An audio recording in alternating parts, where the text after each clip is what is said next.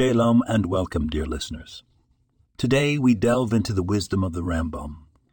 We turn our focus to the laws of repentance, chapter 2, halacha 1.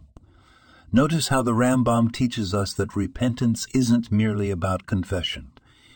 It's about change. He clearly states that he who confesses his sins but does not resolve to abandon them is like a man who immerses in a mikvah while holding an impure creature. His immersion is worthless until he discards the creature. For all of us, this teaching is a profound reminder that acknowledging our mistakes isn't enough. We need to commit to changing our ways, to grow from our experiences. This is true in all aspects of our lives, be it our relationships, work, or personal growth. Let's take this message from Rambam to heart. Let's not just confess our errors, but truly repent.